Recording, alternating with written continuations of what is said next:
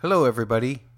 Listen to the sound of my voice. Listen to how crystal clear it sounds. Now, forget about all of that because, Matt did the Matt thing and he didn't have the right mic hooked up during the recording of this podcast. So while you will hear my guest, John, in fairly decent audio, I will sound like I'm talking to you from across the room. And I apologize. I'll try to do better next time. I promise. That doesn't mean I will. It just means that I promise that I'll try. Here's your spoiler warning. When we're going to be talking about the books of A Song of Ice and Fire, we're always talking about it in the context of the most recently published book. And when we talk about any of the television shows, Game of Thrones, House of the Dragon, etc., we're always talking in the context of the most recently released episode. That's all you need to know. And now you've been warned.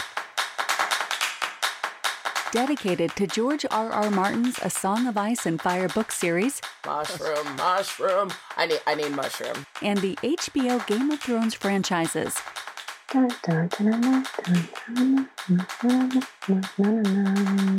You're listening to Before the Dragon. Don't tell me what to do. Welcome back to Before the Dragon podcast. Today, we're doing a deeper discussion of the trailer rather than me just glancing over a little bit, and we won't be having to worry about as much speculation as I was making this last time around. To get to some of that real quick, by the way, my name's Matt. Just remember that it was only a few days ago that I said the shots of Daemon and Mysaria, and of course of Otto Hightower, and the shot approaching the island, I said was all Dragonstone.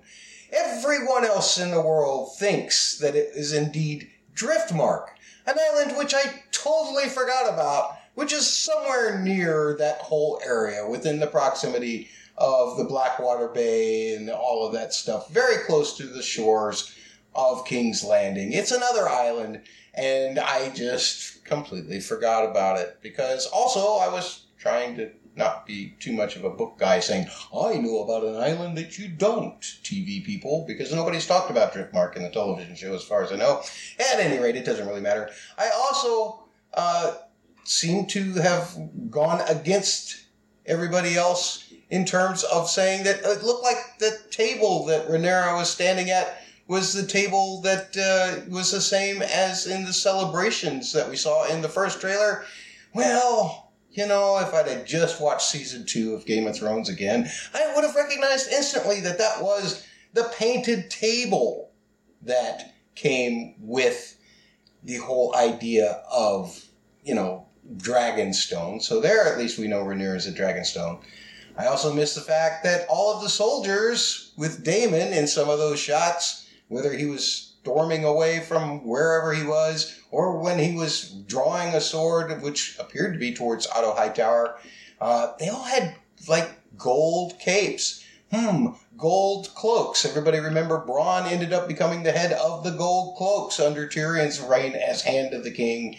That's what we think those are. They're gold cloaks, not some kind of special army, or at least I think that's the case. Another one. I had no idea who was flying on that dragon towards King's Landing. I've seen several reports saying that it is Rhaenyra flying on Syrax. So all of those things about me saying, well, that doesn't look like the Caraxes dragon, which would be Matt Damon's dragon, would be Matt Smith's dragon. Daemon, Caraxes would have been Damon's dragon, but this time around, it would seem that it was, in fact, probably Rhaenyra, although I still don't know about that. I mean, if y'all can see that on a shot, then I'm with you. I'll just take your word for it. And I also said that, Matt Smith's hair must have just been pulled back as Daemon in that one shot where he's looking at Rhaenyra and Sir Laenor as they're beginning to dance. Well, there are some people who are actually saying, and I'm not sure I agree with this, but there are some people who are saying that the guy who is being thrown on the floor by the Kingsguard is in fact Daemon, Matt Smith's character, and because that character has short hair, that means that Matt Smith's hair is short. Well, I will concede that yes, in that shot with Rhaenyra and Laenor, where he seems to be watching them, or at least that's the way it's cut together, his hair is cut. It is not pulled back, as I said before. nonetheless, I'm not sure that that's the guy that's Matt Smith getting thrown down there. I'm not sure that that's Damon. Wow. Just imagine, I gave you 30 minutes of podcast and I've already given you 10 minutes of corrections. Makes it like I scored a 66% on my trailer analysis last week. That's fine. But somebody who does know and has watched this trailer multiple times and can correct me on any number of other things that I commented wrongly about last week is my good friend. He's the titan of A Song of Ice and Fire from the North. It's John. John, welcome back to the podcast. It's been a long time since we had you here. Yeah, it certainly has. Thanks for having me. And I'll be honest, Matt, I don't see how anyone could question your judgment. And thinking about Driftmark, I mean, seriously, like, who's thinking, how can you go, oh, that's definitely Driftmark from like a minute trailer, 30-second trailer? You're crazy. Until the show starts, you can't possibly know those things. Sorry. I'm just saying that's what everybody else is saying. And the castle does look nothing like Dragonstone in the trailer, right, that we know the Dragonstone of old. So they're probably right. But I just wanted to think that, it's a new show. They did a refit. It was 100 years ago. Maybe Dragonstone just looked much nicer back then, and shinier. And that's one of those things that I just figured what other island do we talk about in Game of Thrones other than Dragonstone? So that was just my go-to guess, which evidently, according to just about everybody else in the world, I was wrong. Anyway, it's great to have you here. We want to remind you folks that we will be talking about some book things during the course of this podcast. We'll leave it up to you to decide whether you want to know any of that stuff or not. We're not going to spoil any major plot points, like who dies when or that kind of thing. At least I hope we're not. We're not, John, are we? We're not. If I do, it's totally by accident. And the good news is everyone can go on the internet and read about all these things if they want to. It's not like they're hidden. Not only that, for a very small price, you can actually buy the story and know for yourself and read. Give George some money so that he can squander it doing something else besides writing Winds of Winter. It's perfectly fine. It's the way of the last decade. Why do we want to stop his progress now? Yeah, we do have a new book coming out this fall, too. Not Winds of Winter. Yeah, well, we play all the hits around here and never get to any of the new things. Every artist is afraid of their newest album. How is it going to compare to the last one? And so that's why George has hesitated for 12 years. God, it's been that long? I think when did Dance come out? It was 2010 or 2011. So we're coming up on 9 years at very least. Wow. Oh. Yeah. It's painful. Right. It's painful. I mean, I could be really rude and say, well, Robert Jordan never finished Wheel of Time. It took Brandon Sanderson to do it for him. But why would I say something like that? Because that's just totally mean. Oh, I guess I just said it. Anyway. He doesn't listen. Robert is not listening. I can guarantee you that. Mr. Jordan is not listening. Neither is George. If he is, he's rolling over in his grave. That's for sure. Don't forget, folks, that you can listen to this podcast wherever you get your podcasts, like Spotify, Apple Podcasts, whatever. And that if you want to contact me so that you can berate me for my terrible jokes about Robert Jordan, or, you can commend me for having excellent guests like John over there, then please feel free to tweet at the letter B, the number 4, the Dragon Pod on Twitter. You can send emails to mattsaudioblog@gmail.com. That's mattsaudioblog@gmail.com. Or you can just go to the website and use the contact form there, mattsaudioblog.com, mattsaudioblog.com. Also, there is a link to our YouTube page there. We're putting all of these podcasts up on YouTube as well. But I don't have enough subscribers to have a special name where I can just say, just search for Before the Dragon Podcast or to give you a special little URL. So I need subscribers to that YouTube. Use the link at mattsaudioblog.com. Go to the YouTube page, subscribe today, and eventually I'll have a nice little URL to where more people can join. And you can always leave comments there. We do have a comment from my last podcast via the YouTube page from somebody who this podcast will know well, His name is Bubba. He's from Double P Media. He loves giving me trouble about House of the Dragon stuff. Don't forget that they will also be returning with their podcast, the Joffrey of podcasts for Double P Podcast Network. And you'll have all the good Bubba and Catfish stuff rolling your way with them. John, I think that I've gotten all of the housekeeping business out of the way, but I haven't talked to you hardly at all. So, what did you think of the trailer? Just a general impression. Were you drawn in by it? I know that you watched it many times, but that doesn't mean that you necessarily enjoyed it. Tell me what you thought. I mean, Game of Thrones is back, man. Like, that's like the most Game of Thrones thing that I've seen in a long time. I feel like these other shows that people keep trying to say, oh, watch The Last Kingdom. Oh, watch this. I can't even think about it. Every time I try something, it's like, it's not what I'm looking for. This is exactly what we've been looking for, what we've been missing. I've been rewatching the whole rerun as my like go to bed show for like the past 3 months. Like, so I watch in 15-minute chunks. That show is still so good. I know it might not have ended where we wanted it to, but you know, I'm watching it now. If you didn't see what was coming, you weren't paying attention. But this show, I think you're even going to get even more callbacks to the stuff that we've already seen, but you're also going to get that extra color, the extra great stuff. Apparently, we're going to Driftmark, according to the internet, so we got that coming for us. You don't have to worry about gigantic maps unfolding. I have a feeling in the beginning. I don't think we have to worry about that. But I do want you to keep using Matt Damon to talk about Daemon Targaryen, because I think that's like way too perfect. That's got to be like a running joke for you. All right, Matt Damon it is. Damon Matt? Can I do that? No, it doesn't. Matt No. Damon. Gotta be Matt Damon. All right, so we'll do Matt Damon from now on. The other thing that I, of course, wanted to ask you, just in general, was there anything about the trailer where you kind of went, huh? What? What's going on there? Or was it all just pretty much, I'm excited for it? Oh, what the gold cloaks thing, because and for all the crazy book nerds out there, I am one of you, but I have to admit I've not been as nearly as attached to the hip at the House of Dragon as I once was to the other books, so I haven't been read up. So I was not expecting to see Daemon Targaryen as one of the gold cloaks, because I haven't read that part of the story yet. So, but that was kind of cool to see, like, actual references that we're familiar with, kind of played out in the trailer. I'll be honest, that trailer just rushes over you. So, in terms of surprise, finally noticing somebody's on the back of that dragon, that was kind of like, oh, okay.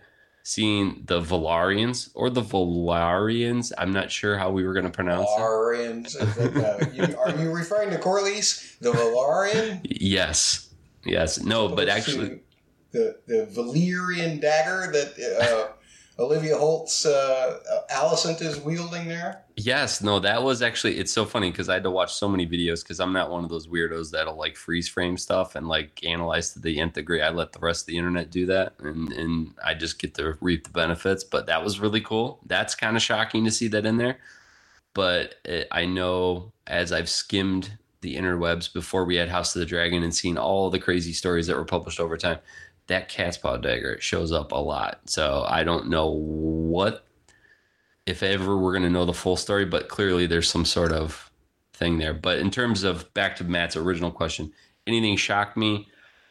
Not really. I was a little bit, I guess not shocked, but possibly annoyed that we're going to be doing a lot of time jumping. Just because selfishly, that means I know my mom's going to be constantly calling me about like, so, or complaining like they're doing the time jump thing again, and you don't have to watch it, because there was always a debrief after every episode I had to do with my family. All right. None of my family, my father passed, but my mom, she has never had any interest in this show or the books, but that's the way that goes. But I don't have to explain anything to anybody, thank goodness. Now, the way I understand this, John, at least I've heard this rumor-wise, and I can't confirm it. Everything that I do around here is reckless speculation most of the time, But I've heard that after we get through about the first 5 episodes of this first season, we probably won't see as much of the younger versions of Rhaenyra and Alicent. That's Millie Alcock playing Rhaenyra, and I cannot remember the actress's name who's playing the young Alicent. But either way, I that's what I have heard. I have no idea if it is going to be the case or not. I think what might be interesting would be actually to lay it out. I mean, I know you're not a big fan of jumping around with the time, but I think it would be cool to do flashbacks throughout several seasons where you see them. But that may not be the case for you. That you wouldn't dig that too much. I'm okay with time jumps. I just don't. Sometimes narratively, it's one of those things that they kind of lean on a little bit too much instead of just telling the story. But as long as it's contextually important and you can kind of make that like connection for folks without having it kind of being like for no pun intended here, a stark change. Because it can cause confusion. Because I guess that's the one thing I would be a little bit disappointed in is if this show feels like it's not getting people on board right away. Which granted, the first season of the Game of Thrones show, I mean, lightning in a bottle. I'm still shocked after watching that first season multiple times that it actually took off. So I would hate for this to possibly just kind of like hamstring itself a little bit by leaning on it. However, you can see the money in the trailer. It's everywhere. They've not cut any corners. HBO's betting on this huge. So they need it. HBO is Time Warner is way behind in the streaming game. Netflix has finally shown its first downturn, I suppose, and Disney Plus came up with a storm because they had all of the franchises that they could act on now, whereas Time Warner had Game of Thrones, and Game of Thrones wasn't doing so well in its last season. I mean, don't get me wrong, everybody was watching it. They were still getting the attention and everything like that, but they it wasn't getting the same kind of press. And then you had this lull, and they have this new platform in HBO Max that they're trying to launch, and they don't have anything to launch it with, as opposed to a Disney or whatever. So that probably is an issue for them, which is why they're probably super excited to do 50 billion George R. R. Martin executive produced shows in the next 5 years. Actually, I think 5. But still, they had proposed 9. They had proposed 9, and only 5 of them made the cut. So that's a lot of shows. That's a lot. That's, I don't know. That's kind of crazy. Netflix approval levels, like 5 out of 9. That's a lot. But this one, I mean, to be honest, this one it's got me pretty pumped. I haven't been this excited for like Game of Thrones stuff until we all thought Winds of Winter was coming. That it was going to be out before the final season. It would help rectify some things. I mean, I know exactly. As everyone just laughs at, it's like hope springs eternal. Let's just talk about some other things as well as we move into our deeper dive and probably some serious back underneath music, because that's when we talk seriously about this trailer. And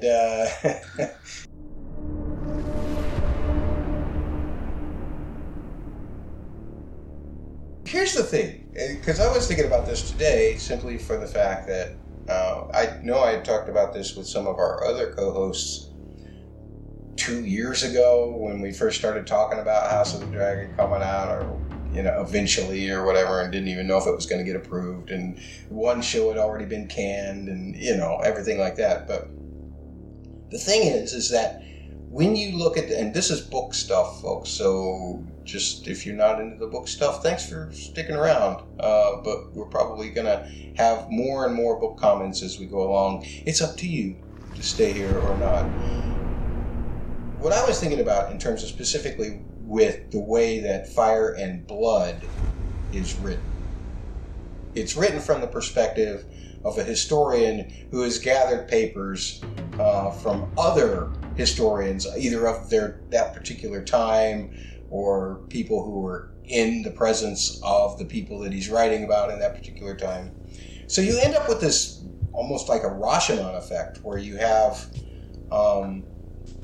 so many different perceptions when you're reading these books that you can't make any of them a reliable narrator, because in some cases, say a particular jester like Mushroom, his account actually seems the most plausible.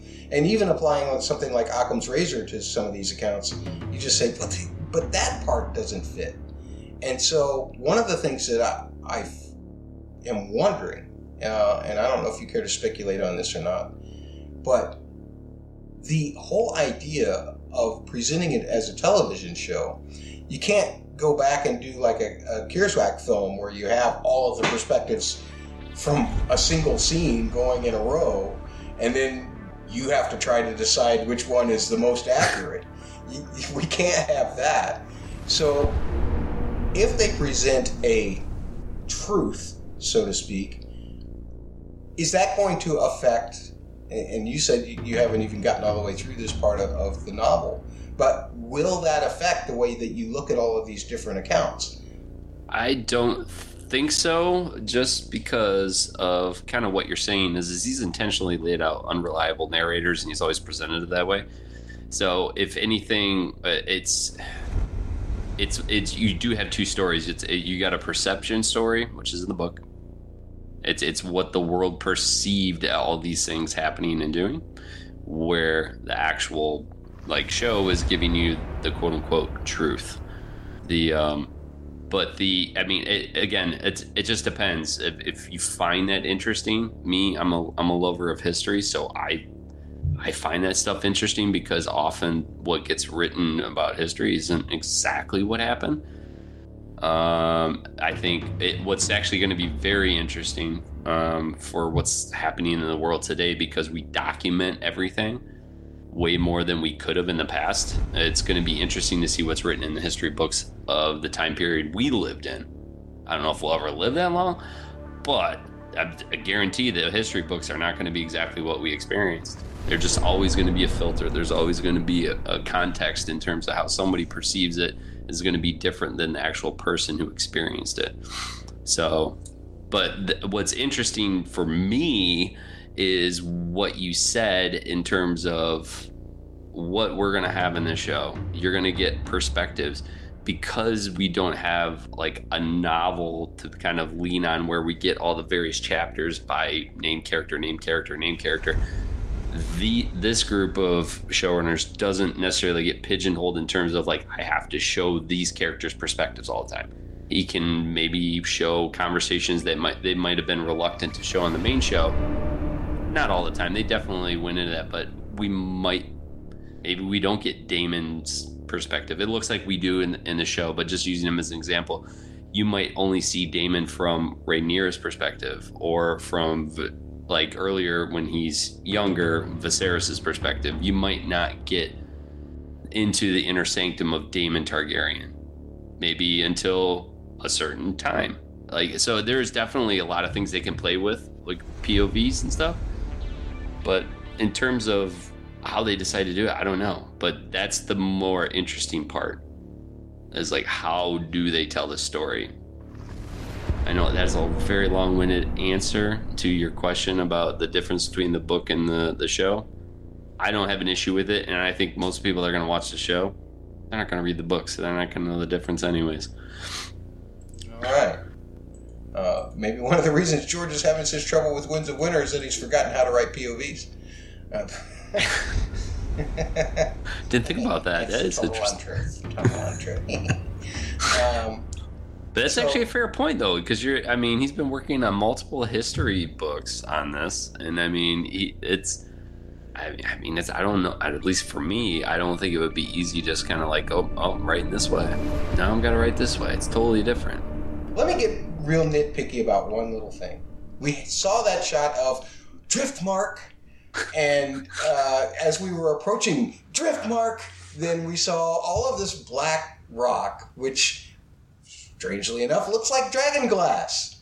Now, Driftmark's kind of in the same area as Dragonstone, and we found out in the show version of Game of Thrones that Dragonstone has a lot of dragon glass. I think that's even mentioned somewhere, maybe in Storm or something, when we start to explore Dragonstone a little bit more, that there is some dragon glass about, although not the great caches that the show ended up finding. But all I'm thinking is that, well, islands are volcanic usually. That's how they get formed, many of them, unless there's some kind of other tectonic thing going on that's pushing them up out of the ocean. John, did you ever get the impression that dragon glass was nothing more than just volcanic glass? Is that what it's supposed to be? Because when I saw this time, I don't know why it's taken me 10, 12 years to figure this out, but dragon glass is nothing more than volcanic, volcanic rock. And that kills White Walkers? What's so special about it? Well, I think this stuff has a glass-like appearance. I know not all volcanic rock does, but I mean, I believe the way I've read so many of these things, so sorry I don't have an institutional knowledge where I know exactly what page I read it on, but I want to say it was almost, they called it obsidian, so there is almost like a world for world relation in some way. However, but yeah, no, it's literally just volcanic rock. Just the way it was formed, it just has a glassy texture and kind of appearance to it. Has it just been crushed for a little longer, and so it's getting closer to being a diamond? Is that all it is? Yeah, I think it might have to do with the temperature. And kind of when things come together, they come together at a certain temperature, and it cools it too fast, it becomes glass. I think that's how John, it works. ladies and gentlemen. He's a geologist. I don't quote me. Go check the internet, find out how obsidian is formed, and that's what dragon glass is. Okay. Well, you see, this is actually on me for not paying attention to the fact that obsidian was probably.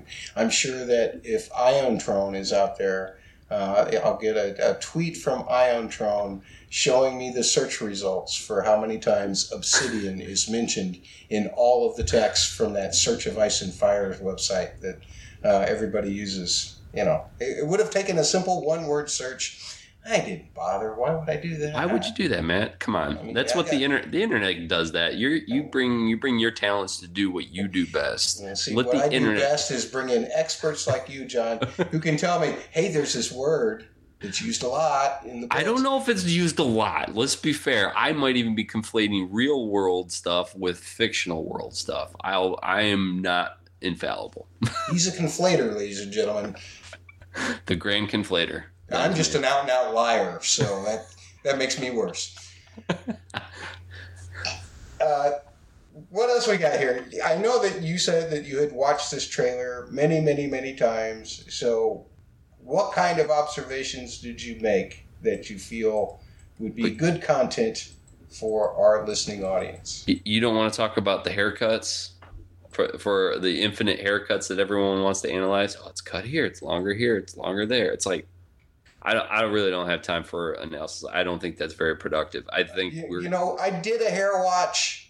Did a hair watch? Via Twitter, because I'd quit the show by then. But I did a hair watch all between season 5 and season 6 regarding Jon Snow. It just kept coming up. Jon Snow hair watch. Jon Snow hair watch. Did he cut his hair?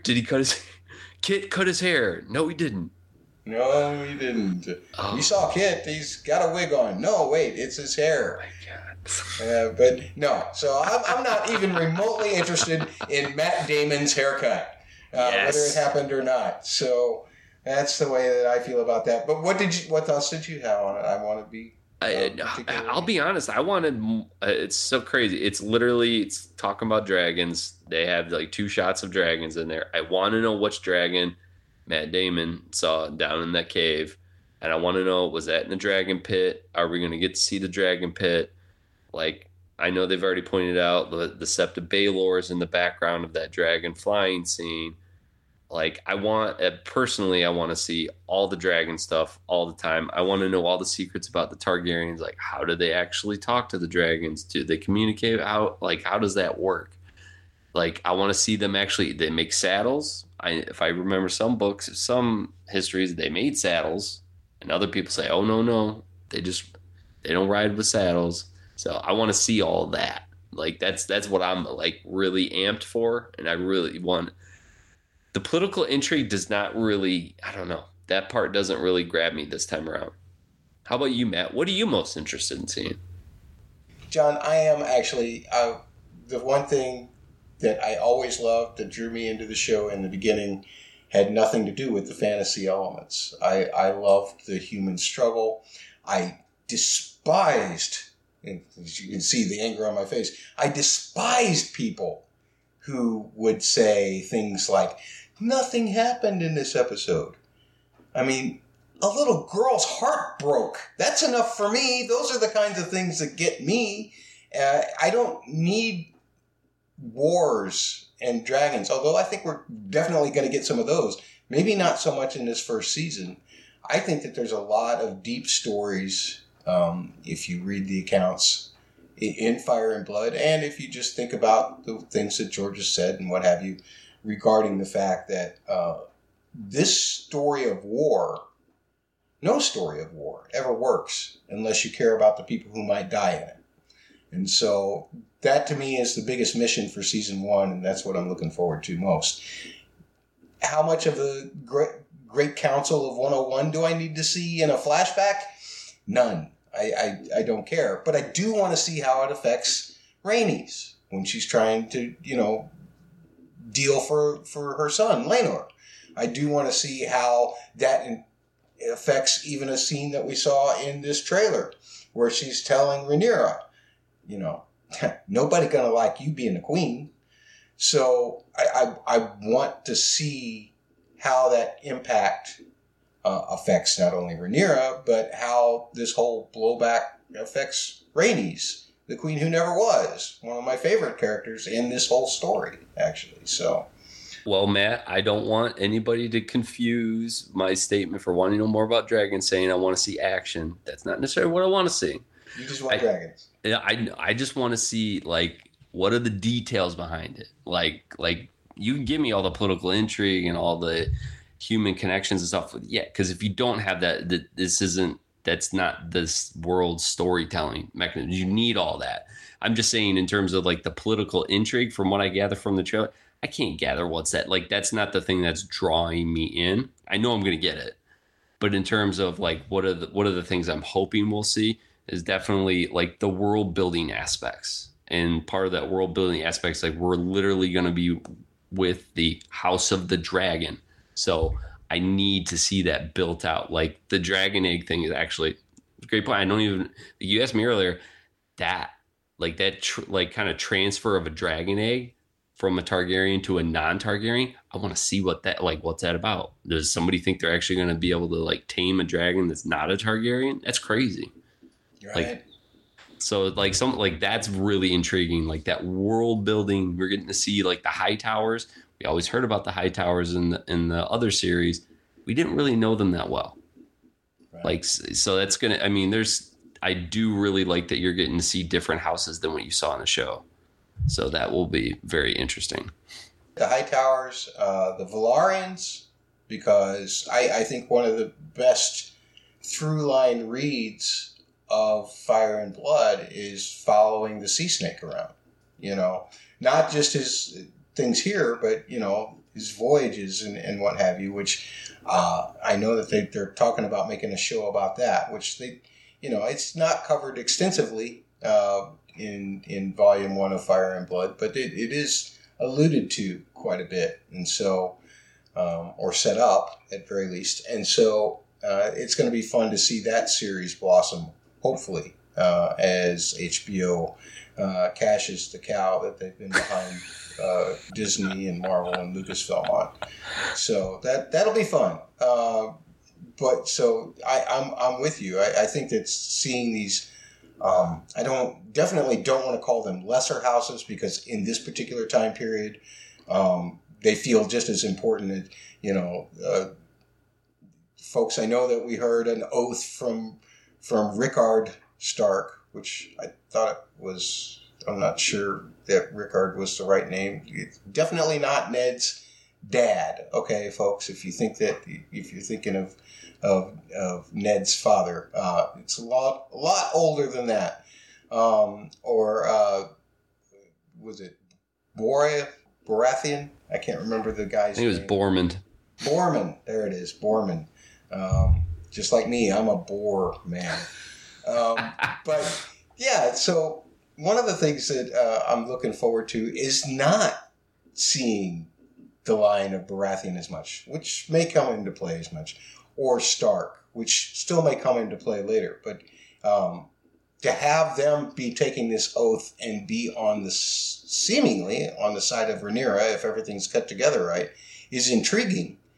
But I don't know that it's all that important. I'm much more interested, like you, in House Velaryon, in House, the other houses that we're going to see be part of this. The Hightowers. Great stuff, man. Yeah. No, it's that whole scene where they're pledging themselves to King Viserys and his named heir. It's going to be very interesting to get the background on why they're requested to pledge their fealty at that moment.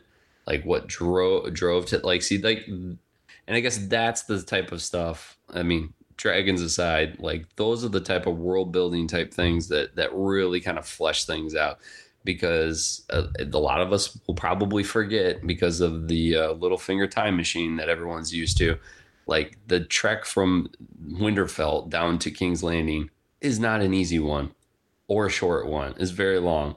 In Storm's End, much closer, that's not very like there's a big deal of them coming there. Like, so it's got to mean a lot.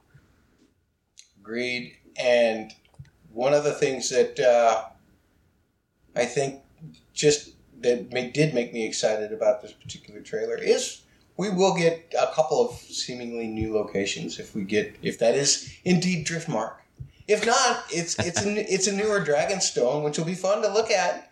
We know we're getting Dragonstone because we saw the painted table, which I completely missed, and that's going to be fun to see what Dragonstone looks like at that age. When I saw the Iron Throne room for the first time, and we've seen the images of that were originally supposed to be the Iron Throne, where this looks like this mountain of swords.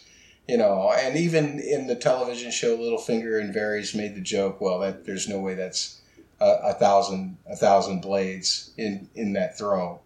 There was one of their first little quips they had at the side, I believe, or maybe it was in season 3. I don't remember which one, but they made a quip about how that's the show basically poked fun at itself. Yeah, we couldn't really build the Iron Throne the way you imagine it, the way George imagined it. But now it almost feels like an insult that they've just taken all of these other swords and just laid them around on the floor in these little pyre-looking displays. What's the point of that? Why did they do that? Why am I griping? I don't know. What's interesting is I saw it and I had kind of just the thought, be like, that's an interesting idea in terms of how to show the extra swords. However, I see your complaint. Because it's like it's more of like, oh, here's the Iron Throne now. Like we got to plus it up with like some more swords. So what do? We just put them on the side. I hopefully when we get to the actual show, it'll look better. It'll make more sense. What would be interesting is if you maybe added some additional context or color to maybe the throne was as big and crazy as George imagined it, and just over time, it's like this is kind of just a bit much, Aegon. We're gonna start like kind of whittling away at your Iron Throne to make it a little bit more, I guess, normal and not so weird. And just to keep you happy, we're gonna put them over here on the side, okay, so that you can still see them. Except how would they get them undone after Balerion the Black Thread had already been all together? See, that's the thing that I'm thinking that what really happened, what George will tell you really happened is, see, Aegon conquered all these places, and he got a little premature with the building of the throne in Balerion, and he said, oh wait, there's whole other places over there, so What am I going to do with these extra swords that people have surrendered to me? I know, I'll just make little displays around the sword. And so now people, when they think of the Iron Throne, they'll think of it as this massive sword thing, but it'll still just be a regular throne. Yeah, that's what I'm doing. Anyway, I've done enough George impressions for this podcast. What else you got on this trailer? What else, George, or did you want to point out? That is a great question, and we covered the Valarians, we covered the fealty. Here's an interesting one because I don't think we'd seen this. I know they do it in other shows. Is the blood oath, blood vow? I know people say that it is between Rhaenyra and Daemon, and that's what's happening there. Could it be something else? Does it have to be those two? Because I look at a blood oath not necessarily being a sign of marriage. I mean, it could be many other things. It could be blood magic. Yes, that's what I was thinking too. It's like, I mean, there's not much magic done in this world without some kind of sacrifice being made one way or the other, and usually it does involve some kind of blood, so sacrifice or what have you. I think you've got a good point. It doesn't necessarily have to be them, just the way that they cut it together. Sometimes, for instance, in my game Alicent or Guilty, in my last podcast, I told you with a great deal of certainty that the evidence of Alicent pulling that knife on Rhaenyra to kill her is quite circumstantial. It could actually be that there was a tarantula on Rhaenyra's back, and she was merely trying to save Rhaenyra's life. But Rhaenyra mistook the gesture and started to stop her from using the knife. Or perhaps there was an assailant behind Rhaenyra that Rhaenyra was not aware of, and Alicent was indeed trying to save Rhaenyra's life. Even though it did look like she was jumping on top of her, maybe she was just trying to jump on top of her to get her out of the way to save her. So, definitely Alicent, not guilty in that particular case. At any rate, I think that they cut a lot of things together very cleverly in these trailers. I don't know how much of the beating down of the townspeople by certain gold cloaks ties directly with Matt Damon storming out of that place. I certainly don't think that Matt Damon storming out of the place and being cheered and then you see all that battle stuff. I think that has nothing to do with the ceremony that they were showing Rhaenyra being part of, where everybody was pledging fealty to Viserys and to her. I think those are totally unrelated, although they made it look like that Daemon was quite angry with the fact that Rhaenyra had been named the heir. So they cut these things together to mislead as much to lead. Absolutely. Yeah, you can't trust these people. Not for a minute. Well, I'll tell you what, the only problem that you ever have with trailers is marketing. Because marketing, sometimes showrunners will plead and plead and plead, don't put that in there. And the marketing people, oh, no. This will make people subscribe. We have to have people subscribe. So that's probably the biggest issue for most showrunners. You're not wrong, sir. You are not wrong. And it is kind of a give and a take. And you know what? That's why sometimes you just don't watch the next week on, or you don't watch trailers and you just wait for the show to come out. That's true. That's true. Me, it doesn't bother me. It doesn't bother me. It's like, especially with this particular story that has a quasi ending, at least. I'm not really expecting anything to be that much different in terms of the end long game. Really? So, I hadn't heard that. So fill me in on that, Matt. What is their proposed end? I don't think that there is a proposed ending for it per se, but I do know that the story of the Civil War of the Dance of Dragons does come to a close. And I hear that this is a 5 or 6 year plan for this particular show. So you can only stretch that puppy out. If you're going to do 10 episodes a season, you can only stretch that puppy out so far, right?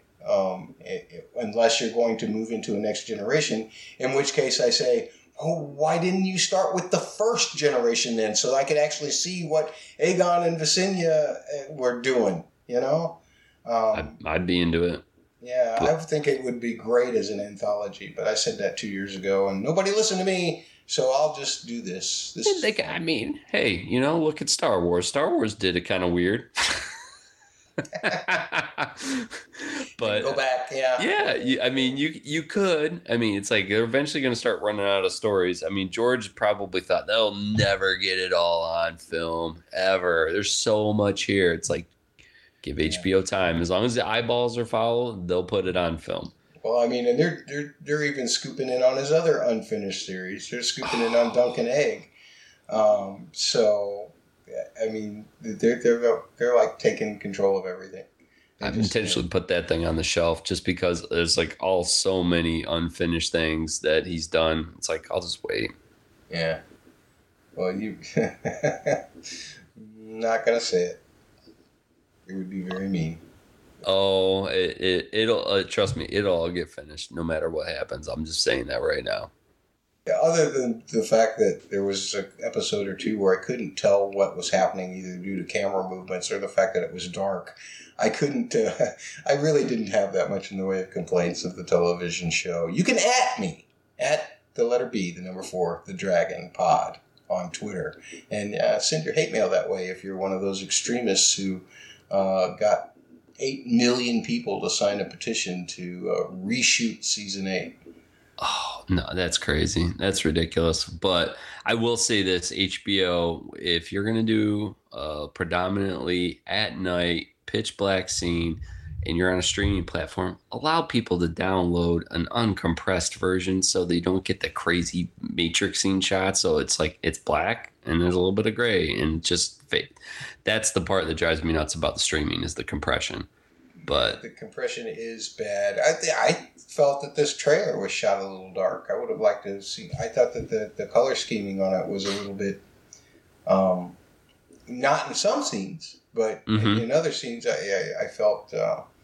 And believe me, I have no idea. I'm not a filmmaker, so I have no idea how much trouble it is to balance lighting and all that kind of stuff, especially when you're using all different kinds of visual effects and what have you. So I'm not going to be saying, well, I could have done it better.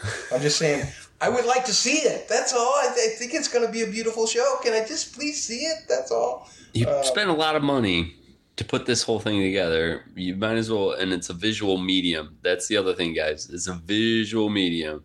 So you just have to make sure people can see it. Yes. For the ones that are blessed still to be able to see.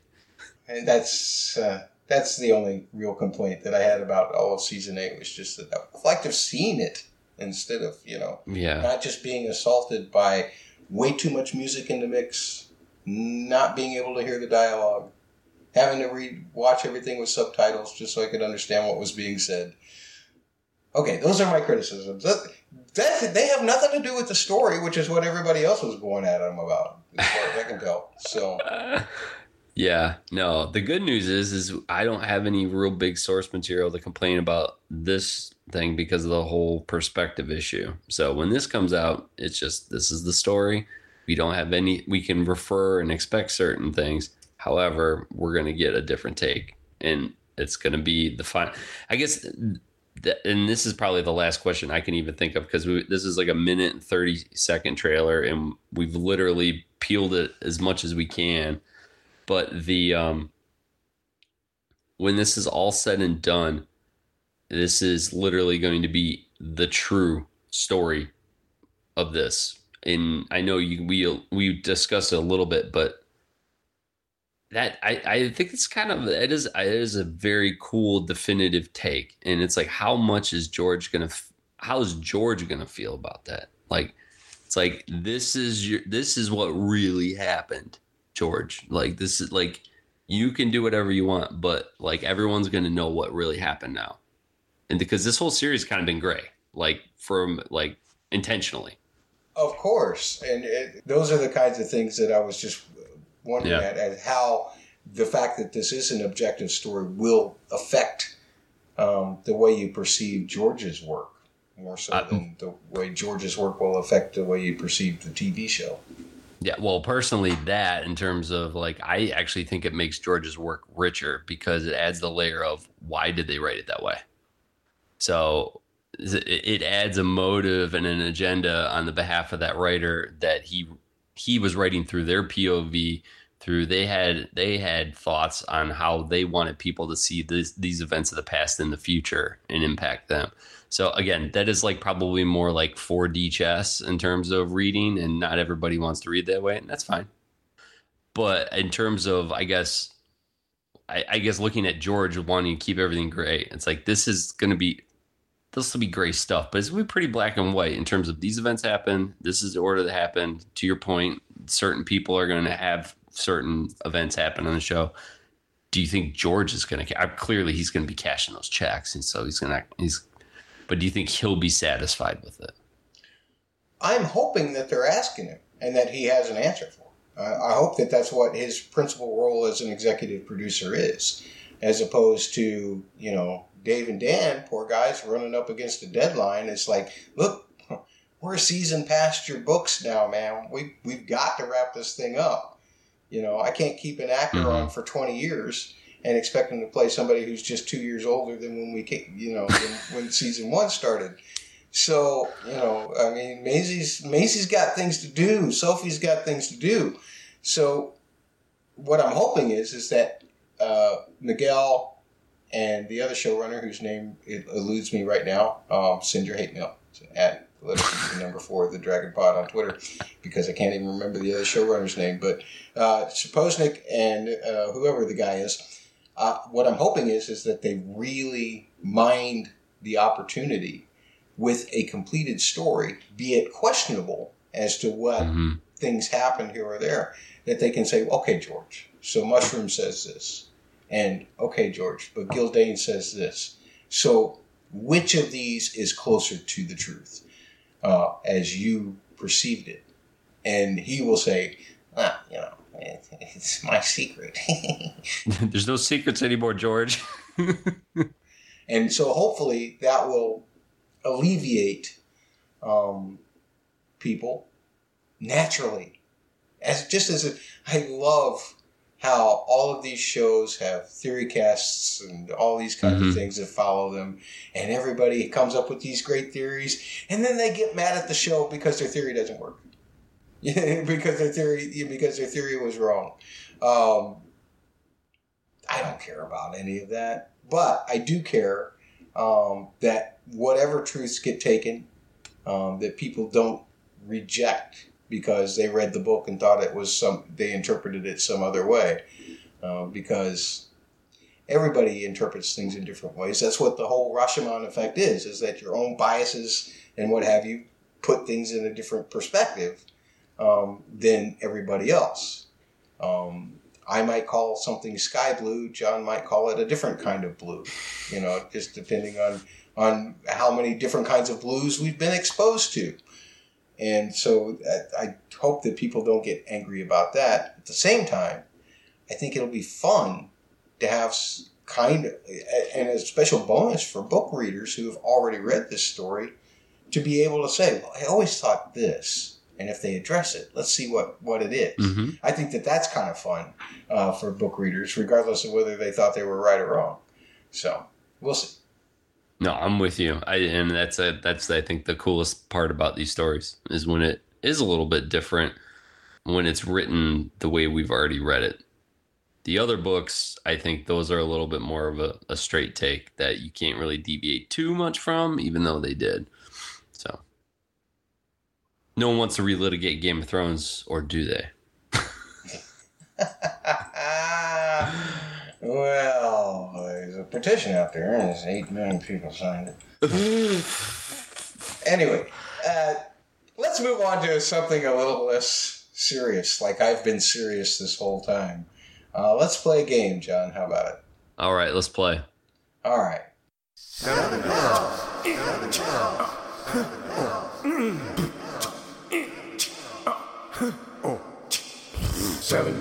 7, 7, hell, 7, 7, 7, 7, hell, 7, 7, 7, 7, hell. Now, throughout the course of the House of the Dragon season, there are going to be penalties for doing these games correctly, for doing these games incorrectly, for guessing things wrong. Things like we're going to be doing a game called Seven Hells, where we have to select a character name each week, and if they happen to say any of the Carlin words or any of the Game of Thrones weird words that also equate to cussing, then we'll have to pay a punishment. Those kinds of games. But another one that we can get punished for is the over-under for each episode. So, John, I'm going to make you take a guess at the pilot episode right now. I've already gone on record as saying that all of the episodes will be over 55 minutes. All of them. So I'm guaranteed to lose. And you'll see me pay some weird punishment like having to dress up like Daenerys or having to talk like George the entire podcast or things like that. We've got Don't do that to yourself, Matt. Got all of these different... Don't do it to my listeners, you mean. But we've got all kinds of great punishments. But, John, I'm going to... Now you know I've picked over 55 minutes for the pilot episode. What about you? Over or under 55 minutes? For the pilot episode, we'll include the credits, but not the end credits, just the initial credits, because everybody's going to want to see what kind of map thing they do for this show. Sure. Yeah. See, I've heard that it's going to be 10 episodes. That's the rumor right now. I'm sure it's probably pretty fenced in on that, but I kind of think that this is going to be pretty epic in scale in terms of, I don't think they're being cut in corners. I don't think they're going to be crunched to keep people at an hour at all, because they just want to keep eyes on them as long as they can, and definitely advertise HBO everything to keep people around. So I don't know what's making me feel like this, and I'm probably way wrong, and everyone can tell me that, because I'm sure everyone likes to be right, and they could tell someone else they're wrong, they're happy. So that's everybody's job for me, John. You're not supposed to be told you're wrong. I'm the one that's supposed to be told I'm wrong all of the time. God, I almost want to say the first episode, I'm almost thinking it's going to be like an hour and a half. I don't know why. Wow. So but definitely the over then. Oh yeah, definitely over the 55. I think you're onto something, Matt. I just don't think it's like we're in the Netflix era, and HBO is not saying that. Like, even HBO, it's like, why would you ever say, "Oh, we have to keep it at an hour, guys"? Like, tell your story, whatever. If the story needs 45 minutes, cool. If the story needs 2 hours, that's fine. I mean, but they've always just run, something ends at 8:40 or 9:40. They just run 20 minutes of promotion for their next show or whatever. So, and it's like, do they care more about Max versus their actual terrestrial network? I mean, I don't know what they're going for in terms of that marketing strategy. But personally, I think, I just have a feeling it's almost going to be like a feature-length film to kind of introduce this kind of world. I mean, I think that would be the best way to do it, because it's a story unto itself. It's like, wow, this show's got such balls to come out and be like, we're going to do like a movie to start things off. But it's probably closer going to be to what you're saying in terms of it'll be over 55 minutes, but I don't know why. I'm thinking it's going to be really, really long, the first episode. Right on. Well, if you think it's going to be really long and you've gone with the over, we'll find out when the first episode airs. Now, I will say this for folks who are worried about keeping tabs on this, as I know you all are. This is so important to you. But one of the things that we will do is we will discount any previouslys or anything like that in future episodes after the pilot episode. You can't have a previously in a pilot episode. At least I don't think you can. If they can, then previously on the trailer. But I think basically what we're going to do is we're going to say that if there's a cold opening, of course that will count, and the credits will count. But otherwise, it's always post the credits and before the end credits of the show will be the total amount of time. But the 55-minute mark will always be the standard. So If they decide to do a whole bunch of 54-minute episodes that don't fit in that window, I'm really screwed. I'll be doing things like The Hound, where I have to eat chicken through the whole podcast. Oh, gosh.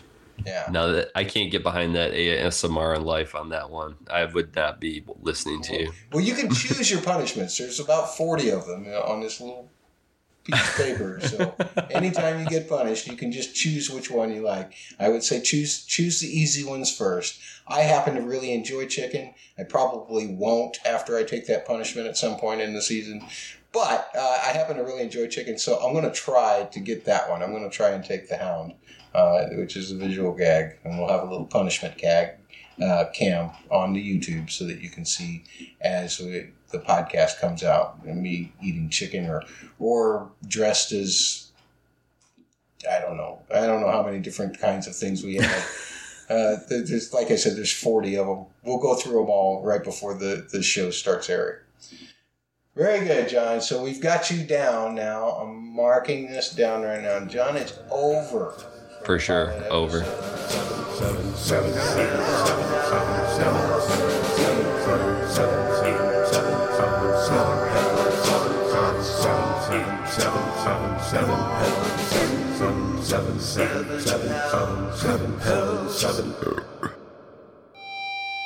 Oi, can we get the feedback out of the monitors, please?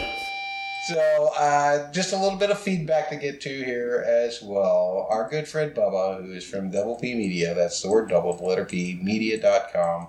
If you're looking for the Joffrey of podcasts, which is everybody's favorite podcast about Game of Thrones, will it be everybody's favorite podcast about House of the Dragon? Who knows, but it'll still be one of my favorite podcasts no matter what. On the YouTube from my wonderful and accurate trailer review from last week, Double P Media says, the trailer was good, but Game of Thrones Westeros always needs some action.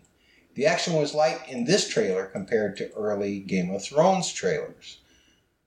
Okay, that's fair, Bubba. I think that's fair. Just as long as you didn't say that nothing happened in this episode or in this trailer, because I feel like a lot of things happened in this trailer that pulled me in anyway. But that's me. John? Well, I wouldn't say that's not what's bringing me to the show right away. Okay. Like, definitely, because the world building is, I mean, again, everything's interconnected, but definitely world building, people, like the houses. It's one of those things. It's like if I could sit there and go through like a day in the life of somebody who lives in X house, I'd be very interested to see that. Part of that is political intrigue, so I guess they're kind of intertwined. But to Bubba's point there, I feel like there was action in this trailer. I mean, you had a fire-breathing dragon, you had a flying dragon. Those are activities and actions. Now, do people getting a beat down? Yeah, there you go. Kristen Cole throwing punches like he's Ali. I mean, you had blood in hands. I mean, you had a knife scene. You got scheming with father and daughter, who's the hand of the king. I mean, yeah. What more do you want? You got a sarcophagus getting thrown in the ocean. That's an interesting world building element. I am kind of interested to see. It's like, what's that about? Because it's like, I mean, we saw the Tullys, we saw what they did, but at least it went somewhere. You throw a coffin right off the shore, it could sit there for a while. Tide's probably going to bring that thing back in. I hope that water's deep so that because it appears to be stone, so it should go down pretty good, but it ain't going to float away anywhere soon. Correct. It's, years later when Westeros developed scuba diving, and over here we have the sarcophagus. Man, that's kind of creepy, because if that's where they throw everybody and they all just kind of go down there, you're going to have a big pile of coffins. Oh, you're right. That's not fun at all. That's like, or worse, they break, and body parts are hanging out of them, getting all bloated. Oh yeah, no, that's a bad move, and they're definitely fish feeding off of it. Hopefully, get some gigantic squids coming. Yeah, we need a kraken to come in and take it away. That's what we need. There you go. Now we're talking. but it's probably we haven't had a water dragon yet. We've had an ice dragon. Maybe there's a water dragon. Maybe there is. We will find out. Certainly. John, thank you so much for joining me, sir. I really appreciate your time listening to my rambliness and my silliness. As always, you have been a great co-host with some great thoughts. If people, I know that you don't get on the social medias very often anymore, but if people really want to empathize with you for putting up with me for an hour or so, how do they do so? Well, you can go on over to Twitter. Again, I'm not always there, but if you at me, I know Matt says don't at him, but you can at me to strike up a conversation. It's the letter J _ McGonigal. And I will spell it out for the first time because I haven't been on this for a long time. So it's McGonagle. So that's at J _ McGonagle. That's on Twitter. And you can at me. And if you are mildly interested in any sort of horror movies, I've been doing a podcast with some friends that you're welcome to come and listen to us.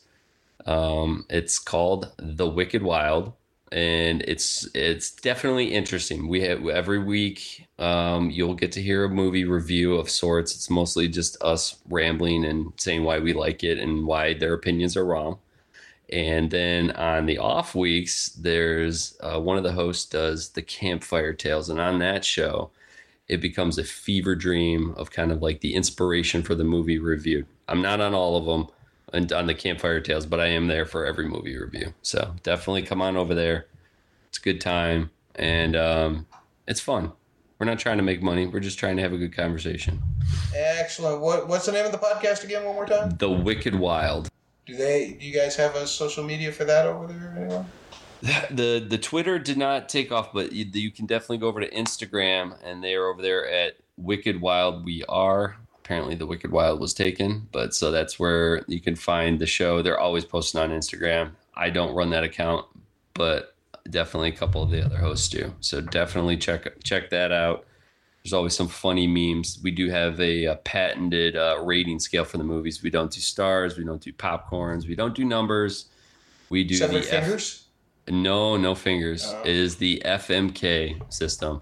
So you either are effing the movie, marrying it, or putting it out of its misery. So wow, right on. Who needs tomatoes when you've got FMK? That's right. All right, excellent.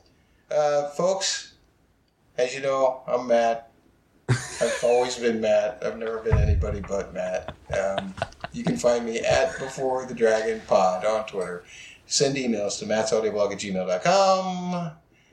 You can just use the contact form at mattsaudioblog.com, MATTS audioblog.com.